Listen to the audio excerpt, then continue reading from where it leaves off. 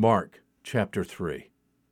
And he entered again into a synagogue, and a man was there with a withered hand. And they were watching him to see if he would heal him on the Sabbath, in order that they might accuse him. And he said to the man with the withered hand, Rise and come forward. And he said to them, Is it lawful on the Sabbath to do good or to do harm, to save a life or to kill? But they kept silent. And after looking around at them with anger, grieved at their hardness of heart, he said to the man, Stretch out your hand. And he stretched it out, and his hand was restored. And the Pharisees went out and immediately began taking counsel with the Herodians against him as to how they might destroy him.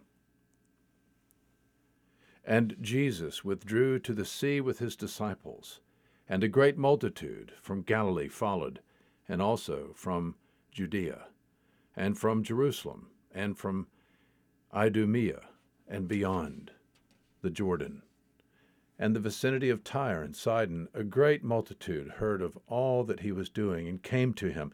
And he told his disciples that a boat should stand ready for him because of the multitude, in order that they might not crowd him.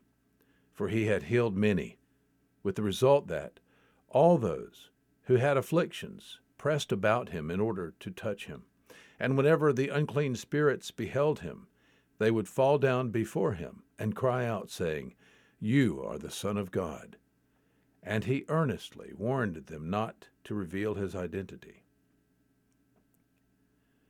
And he went up to the mountain and summoned those whom he himself wanted, and they came to him. And he appointed 12, that they might be with him, and that he might send them out to preach, and to have authority to cast out the demons. And he appointed the 12, Simon, to whom he gave the name Peter, and James, the son of Zebedee, and John, the brother of James. To them he gave the name Boanerges, which means sons of thunder.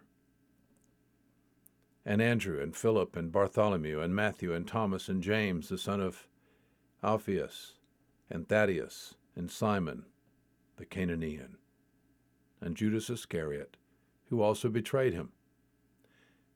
And he came home, and the multitude gathered again, to such an extent that they could not even eat a meal. And when his own people heard of this, they went out to take custody of him, for they were saying, He has lost his senses. And the scribes who came down from Jerusalem were saying, He is possessed by Beelzebub, and he casts out the demons by the ruler of the demons. And he called them to himself and began speaking to them in parables. How can Satan cast out Satan? And if a kingdom is divided against itself, that kingdom cannot stand. And if a house is divided against itself, that house will not be able to stand. And if Satan has risen up against himself and is divided, he cannot stand, but he is finished.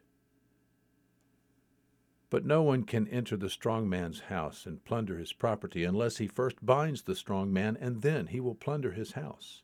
Truly I say to you, all sins shall be forgiven the sons of men, and whatever blasphemies they utter. But whoever blasphemes against the Holy Spirit never has forgiveness, but is guilty of an eternal sin, because they were saying, He has an unclean spirit. And his mother and his brothers arrived, and standing outside, they sent word to him and called him. And a multitude was sitting around him. And they said to him, Behold, your mother and your brothers are outside looking for you. And answering them, he said, Who are my mother and my brothers? And looking about on those who were sitting around him, he said, Behold, my mother and my brothers. For whoever does the will of God, he is my brother and sister and mother. Mark chapter 3. There is good news today.